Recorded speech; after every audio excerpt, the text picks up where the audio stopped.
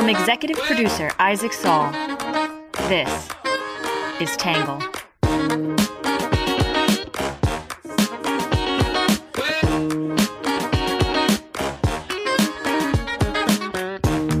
Good morning, good afternoon, and good evening, and welcome to the Tangle Podcast, a place we get views from across the political spectrum, some independent thinking, and a little bit of my take.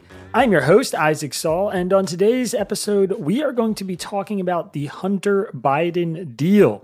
Yesterday, we got a big report on what appears to be happening in the Hunter Biden investigation, which has now been going on for about 5 years. Before we jump in, though, as always, we'll start off with some quick hits.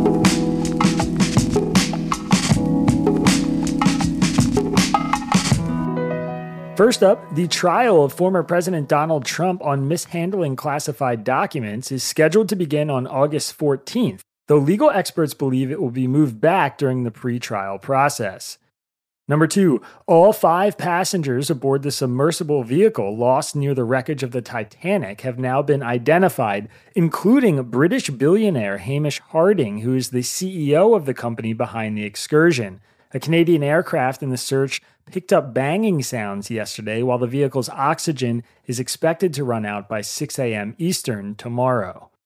Number 3, Andrew Tate, the popular social media influencer, was indicted with his brother in Romania on rape and human trafficking charges. Number 4, a federal judge struck down an Arkansas law that bans medical interventions for transgender minors, ruling it unconstitutional. Number 5, China and Cuba are now negotiating a plan to build a joint military facility on the island, stationing Chinese troops roughly 100 miles off the coast of Florida.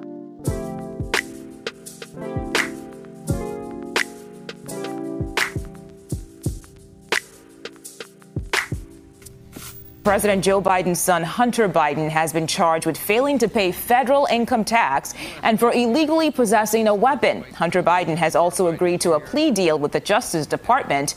Biden's son will plead guilty to misdemeanor tax offenses and is expected to reach an agreement on the felony firearm charge.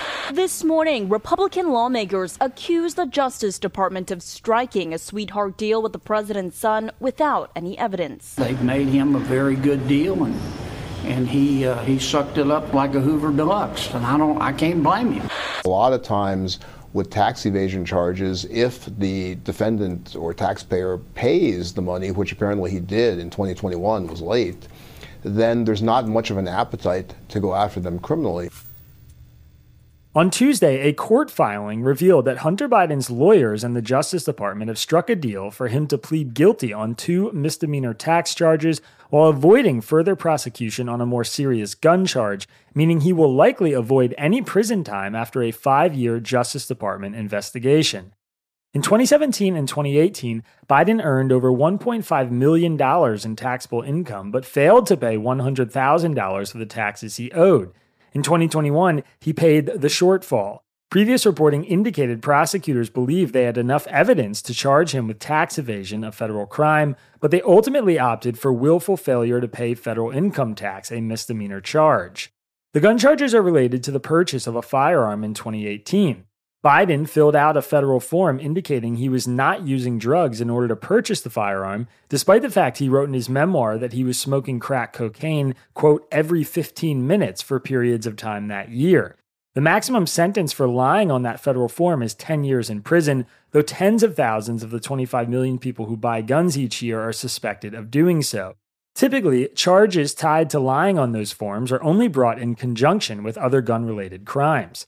Biden and the Justice Department came to a pretrial diversion agreement, which is an option typically used for nonviolent offenders who have substance abuse problems. The reported deal is contingent on Biden remaining sober for 24 months and agreeing to never own a firearm again. While the deal must be approved by a federal judge, Biden is planning to appear in court this week to be arraigned on the tax charges. The president and the first lady love their son and support him as he continues to rebuild his life, White House spokesperson Ian Sams said. We will have no further comment.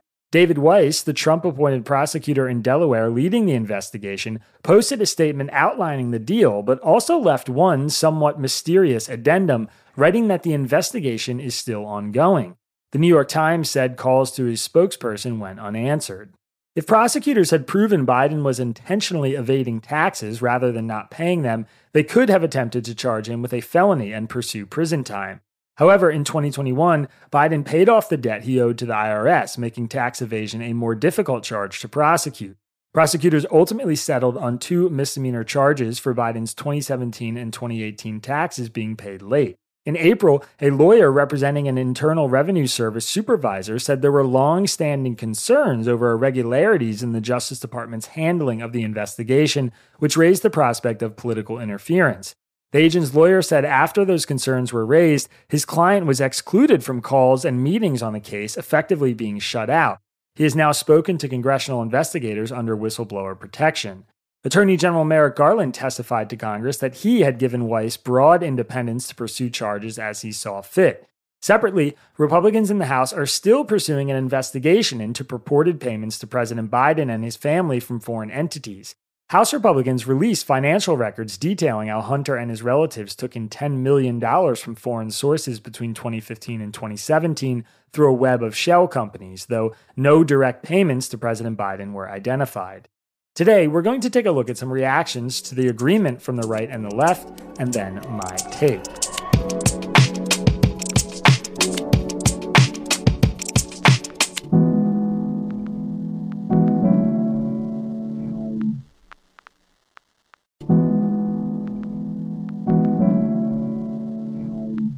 First up, we'll start with what the right is saying.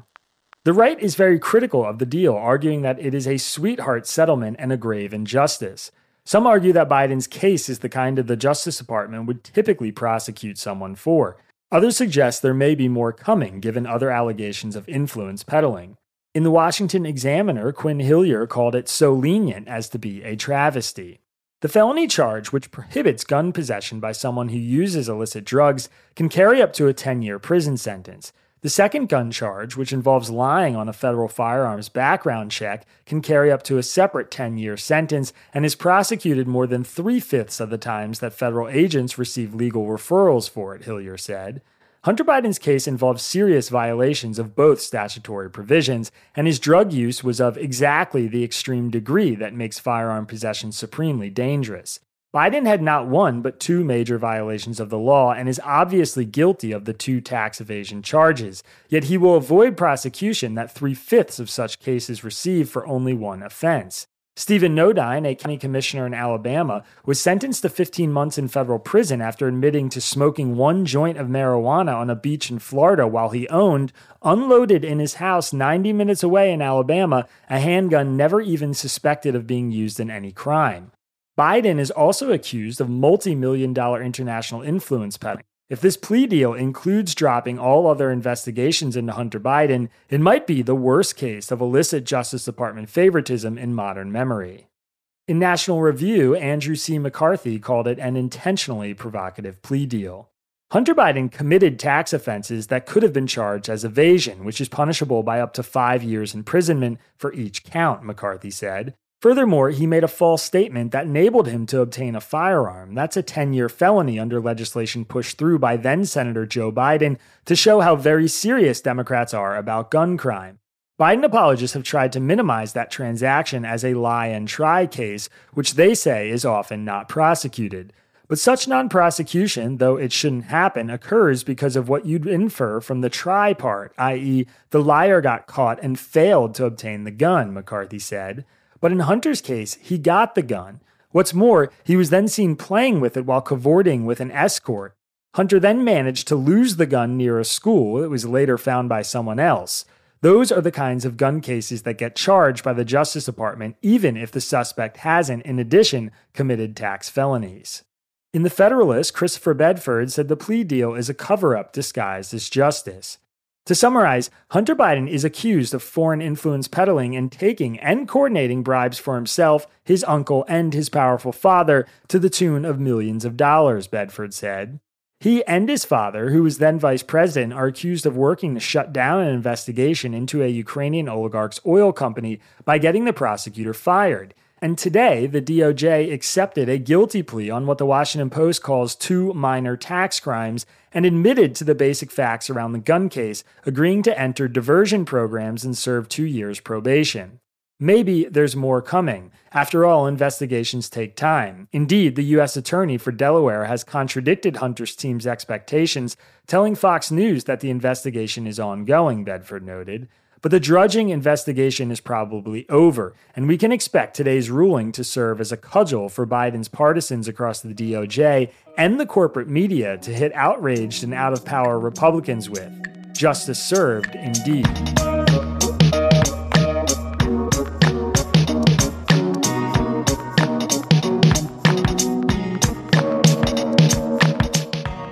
All right, that is it for what the right is saying, which brings us to what the left is saying. Many on the left argue that the charges are actually pretty harsh and that Garland's attempt to be impartial have not even been acknowledged. Some criticize the right for shifting its talking points from Biden was never going to be charged to Biden isn't being punished harshly enough. Others suggest this isn't about uncovering real criminal activity, but simply smearing the Biden family as corrupt. Actually, Shan Wu wrote in the Daily Beast, Merrick Garland was pretty harsh on Hunter Biden. The DOJ spent a remarkably long time investigating a tax evasion case and a false statement about not using drugs. Biden underpaid his taxes by $100,000 in 2017 and 2018, but paid the shortfall, which would make a tax evasion case an outlier since prosecutors usually have little appetite for bringing criminal tax cases when the taxpayer has already paid the amount owing. His self-admitted drug addiction likely played a role in the pretrial diversion, which is frequently used as a means of holding drug addicts to accountability while not making them take a felony on the records in light of their addiction. In fact, it is rare for prosecutors to pursue criminal charges for this kind of false information on a gun ownership application form unless the gun was also used to commit some other crime. So, the result of this 5-year-long investigation is that a recovering drug addict who paid his taxes late and lied about using drugs to purchase a firearm will be convicted of tax evasion and be given pretrial diversion for lying on his gun ownership application, Wu wrote. It is likely that any other drug addict who was not the son of a sitting president would not have been prosecuted for these charges. But Attorney General Merrick Garland, ever sensitive to accusations of the Department of Justice looking political, kept the original prosecutor on the case to insulate the DOJ from accusations of political partisanship and refused to exercise what could easily be considered reasonable prosecutorial discretion in refusing to bring criminal charges for such minor offenses. In Slate, Ben Mathis-Lilly criticized conservatives who went from claiming Hunter Biden would avoid charges to claiming he got a sweetheart deal. The premise that Joe Biden has weaponized the Department of Justice to prosecute his political rivals and help his son avoid prosecution has long been a MAGA Republican talking point.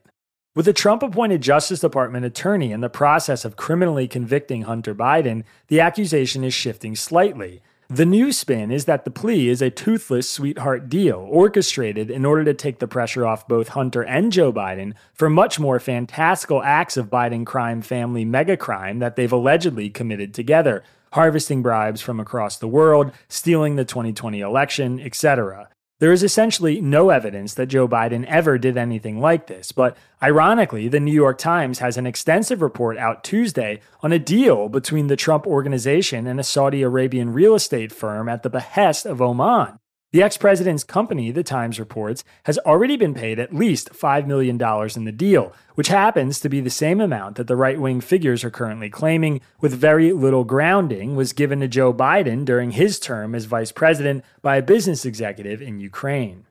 In the New Republic, Matt Ford said Republicans are just trying to smear the Bidens. After complaining in recent weeks that federal prosecutors were ignoring Hunter's alleged crimes while prosecuting former President Donald Trump, Republicans quickly switched gears, Ford wrote.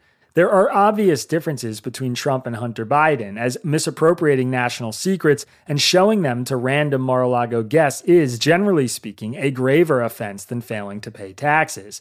Hunter cooperated. Trump allegedly lied to a federal grand jury about returning all of the documents and continues to lash out at any attempt to hold him accountable for taking them.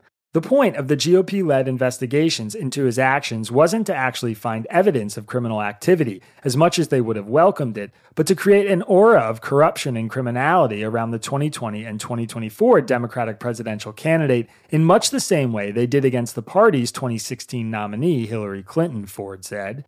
McCarthy, who was House Majority Leader in 2015, bragged to Fox News' Sean Hannity about political damage that Republicans had inflicted upon former Secretary of State Hillary Clinton with the Benghazi investigations.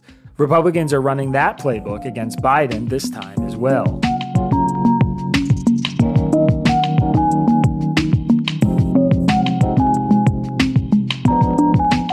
All right, that is it for what the right and the left are saying, which brings us to my take. So I want to start this off with two big caveats. First, there are still questions about this investigation that need to be answered. Gary Shapley, the 14-year IRS veteran who oversees a team that specializes in international tax crimes, has complained under whistleblower protections that he witnessed deviations from the normal process while investigating Hunter. His team was then canned after he made those complaints. Second, this plea deal doesn't end the conversation about the Biden family's alleged corruption. We know from Hunter's emails that he claims to have had to share half his income with his dad, and that his father was also penciled in for a 10% cut of a Chinese government-linked partnership Hunter was negotiating in 2017. Congressional Republicans claim to have bank records showing evidence of money coming from those foreign entities. There are increasingly flimsy rumors about damning audio recordings that lend credence to some big influence peddling scheme. That is a lot of smoke, but we are still looking for the fire. But on this case, related to these charges, the outcome seems fine. Biden is clearly troubled. He has obviously committed crimes, and he has basically acted as the archetype of a corrupt son of a famous politician, gallivanting around the world, taking jobs he is not qualified for and being paid handsomely for them, all while parading his dad in front of people he wants to court for half-baked business ideas. There is, or should be, little doubt left about any of this. He also seems to be incredibly irresponsible. Let's start with the tax shortfall, which is less complicated than the gun charges. Biden made over $1.5 million of taxable income in 2017 and 2018 and didn't pay his taxes in full. He owed about $100,000. In 2021, he covered the shortfall by borrowing money from Hollywood lawyer Kevin Morris, a tactic legal experts on the left and the right seem to accept is a good way to avoid going to prison for tax evasion. Presumably, after 5 years, the Justice Department and the Trump-appointed prosecutor, David Weiss, followed every lead on that money and decided they'd have a hard time getting a jury to convict him on tax evasion or any other charges. Frankly, I'm fine with the tax settlement. For all the talk of how easily Biden was let off, there are plenty of other examples of people in his position not facing any criminal tax evasion charges in similar cases. As Roger Sullenberger pointed out, Trump's former political advisor, Roger Stone, and his wife just settled a case for $2 million in unpaid taxes with the Justice Department last year. They weren't even criminally charged, and they didn't get probation. Even Eric Erickson, the attorney-turned-conservative radio host who took over for Rush Limbaugh, said this was a fairly standard deal. In fact, the outcome on the tax charges here might actually be a good sign for Hunter Biden's separate influence peddling charge. This case was investigated by David Weiss, who was both appointed by Trump but also enjoyed the support of Democratic senators in Delaware who are presumably Biden allies. In other words, he has credibility on both sides. Weiss spent 5 years investigating these charges, looking directly at money Hunter Biden received from foreign entities, and yet the investigation did not or has not yet turned up any additional criminal charges. The firearm charges are more complicated. Essentially, he bought a gun, which he owned and showed off in selfies for 2 weeks before his then-girlfriend, the widow of his brother Beau, threw it away in a dumpster across the street from a school, where it was later found by an old man in the neighborhood who had a habit of rummaging through trash for recyclables. All of this happened after Biden filled out a federal form to get the gun in which he lied about not being a drug user, the central crime at hand. Suffice it to say, lying about your habitual drug use while obtaining a firearm only to then throw it out near a school a few weeks later is incredibly dumb, careless, risky, and yes, criminal. Based on discoveries from Hunter Biden's laptop and his memoir, we know that this time period was a very dark one for Hunter, one in which he was using a lot of drugs, partying with sex workers, pitching foreign business deals, and generally running amok. The irony of the gun charge is, ideologically, both sides have basically flip-flopped. There's little doubt in my mind that if a drug-addicted Donald Trump Jr. had lied on a federal form to buy a handgun, flaunted the handgun in photographs, then tossed it in a dumpster near a high school so haphazardly it was found by someone else, gun control activists on the left would be screeching for him to do a few months or years in the can. At the same time, I'm sure conservatives would be up in constitutionally guaranteed arms if Biden's Justice Department robbed Donald Trump Jr. of his right to own a firearm for a crime thousands of other people commit a year, or some such other framing of the outcome here. Pending final approval of this agreement, Biden is never going to be able to legally own a firearm again and will have to stay sober for 2 years to avoid facing prison time. That doesn't seem like a slap on the wrist for someone like Hunter Biden, and there's nothing novel about this kind of agreement for someone who committed this kind of crime in this kind of mental state. Frankly, I'm starting to have a hard time discerning what critics of this outcome want here. First, nobody thought Hunter would even be charged or investigated. Then he got charged and investigated for 5 years by a Trump-appointed district attorney who was kept on the case even after the administration's changed. Now people seem upset he isn't going to jail. But if Biden had been given 6 months in prison on these charges instead, would that have satiated conservative critics? I doubt it. It feels like the only acceptable outcome for many on the right is Hunter Biden going to jail, his father getting exposed as a corrupt politician who took millions of dollars from foreign adversaries, and the Biden administration getting riddled by mass impeachments and prison sentences. But for any of that to happen, investigators need to find actual evidence of the purported crimes. Hunter Biden failed to pay $100,000 he owed in taxes and lied on a federal form to purchase a gun. For those crimes, he had to pay the money he owed, he will never be able to own a firearm again, and he has to stay sober for 2 years and out of trouble for 2 years to avoid going to jail. That seems like a perfectly reasonable outcome to me.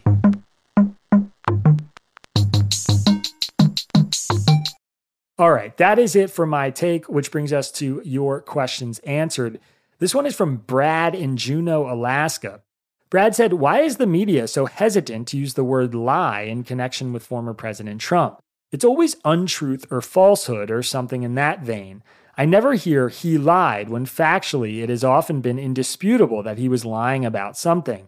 It was so prevalent in his presidency and it's still going on. I never read the ex-president lied, ... and just can't figure out why.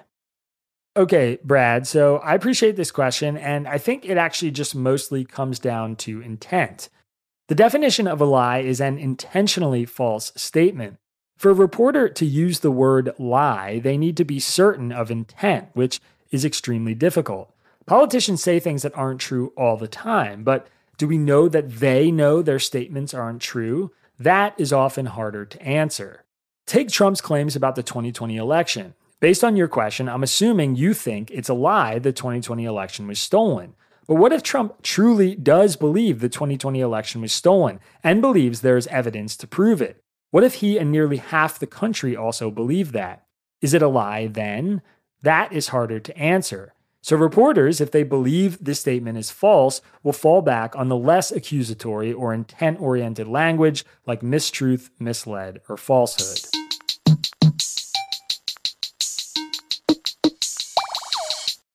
All right, that is it for your questions answered, which brings us to our Under the Radar section. Last year, 13-year-olds in the U.S. saw their worst decline in math scores in 50 years. That's according to new federal data. Reading scores also plummeted. The findings, derived from the nation's report card, which assesses students every year, showed the average math score for 13-year-olds falling 9 points from the 2019 school year to the 2022-2023 school year. Meanwhile, the average reading score fell 4 points in that time period. Scores have now been falling for a decade, a trend accelerated by the pandemic. Axios has the story, and there's a link to it in today's episode description.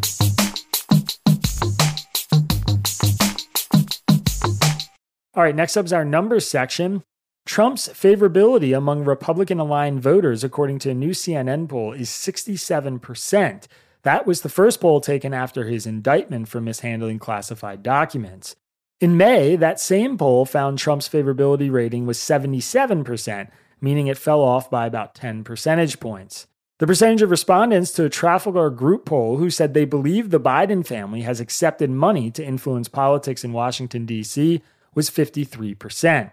The percentage who believe the Biden family is innocent of accepting money to influence politics is 31%. All right, and last but not least, our Have a Nice Day story. It isn't all floods and fires out west after all. According to a University of Washington study, the blue whale population on the West Coast has enjoyed a stunning comeback, with 97% of the area population returning since whaling was outlawed in the 1970s. Conservationists in the area have taken a multi-pronged approach to protecting endangered populations, which includes limits on large static fishing nets and flexibly planned shipping channels. And the efforts may not have just helped blue whales. Scientists have also recorded a bounce back in humpback whale and northern elephant seal populations. It's not just one entity that is contributing to the success of the population's rebounding. It's really the efforts of everyone, said Jeannie Dean, the Vice President of Education and Conservation at the Aquarium of the Pacific. When we're able to take collective action and think about balance such that people in the activities that we want to support, like shipping, like recreational use, like commercial fishing, all of these things can coexist. KTLA has the story, and there's a link to it in today's episode description. All right, everybody, that is it for today's podcast. As always, if you want to support our work, please go to readtangle.com and consider becoming a member. Also, don't forget to check out our YouTube channel and go to readtangle.com/live if you are interested in coming to our live event in August in Philadelphia, August 3rd. We are super pumped, and we hope to see you there. We'll be right back here, same time tomorrow. Have a good one. Peace. Our podcast is written by me, Isaac Saul, and edited by Zosha Warpea. Our script is edited by Sean Brady, Ari Weitzman, and Bailey Saul. Shout out to our interns, Audrey Moorhead and Watkins Kelly, and our social media manager, Magdalena Bukova, who created our podcast logo. Music for the podcast was produced by Diet75. For more from Tangle, check out our website at www.readtangle.com.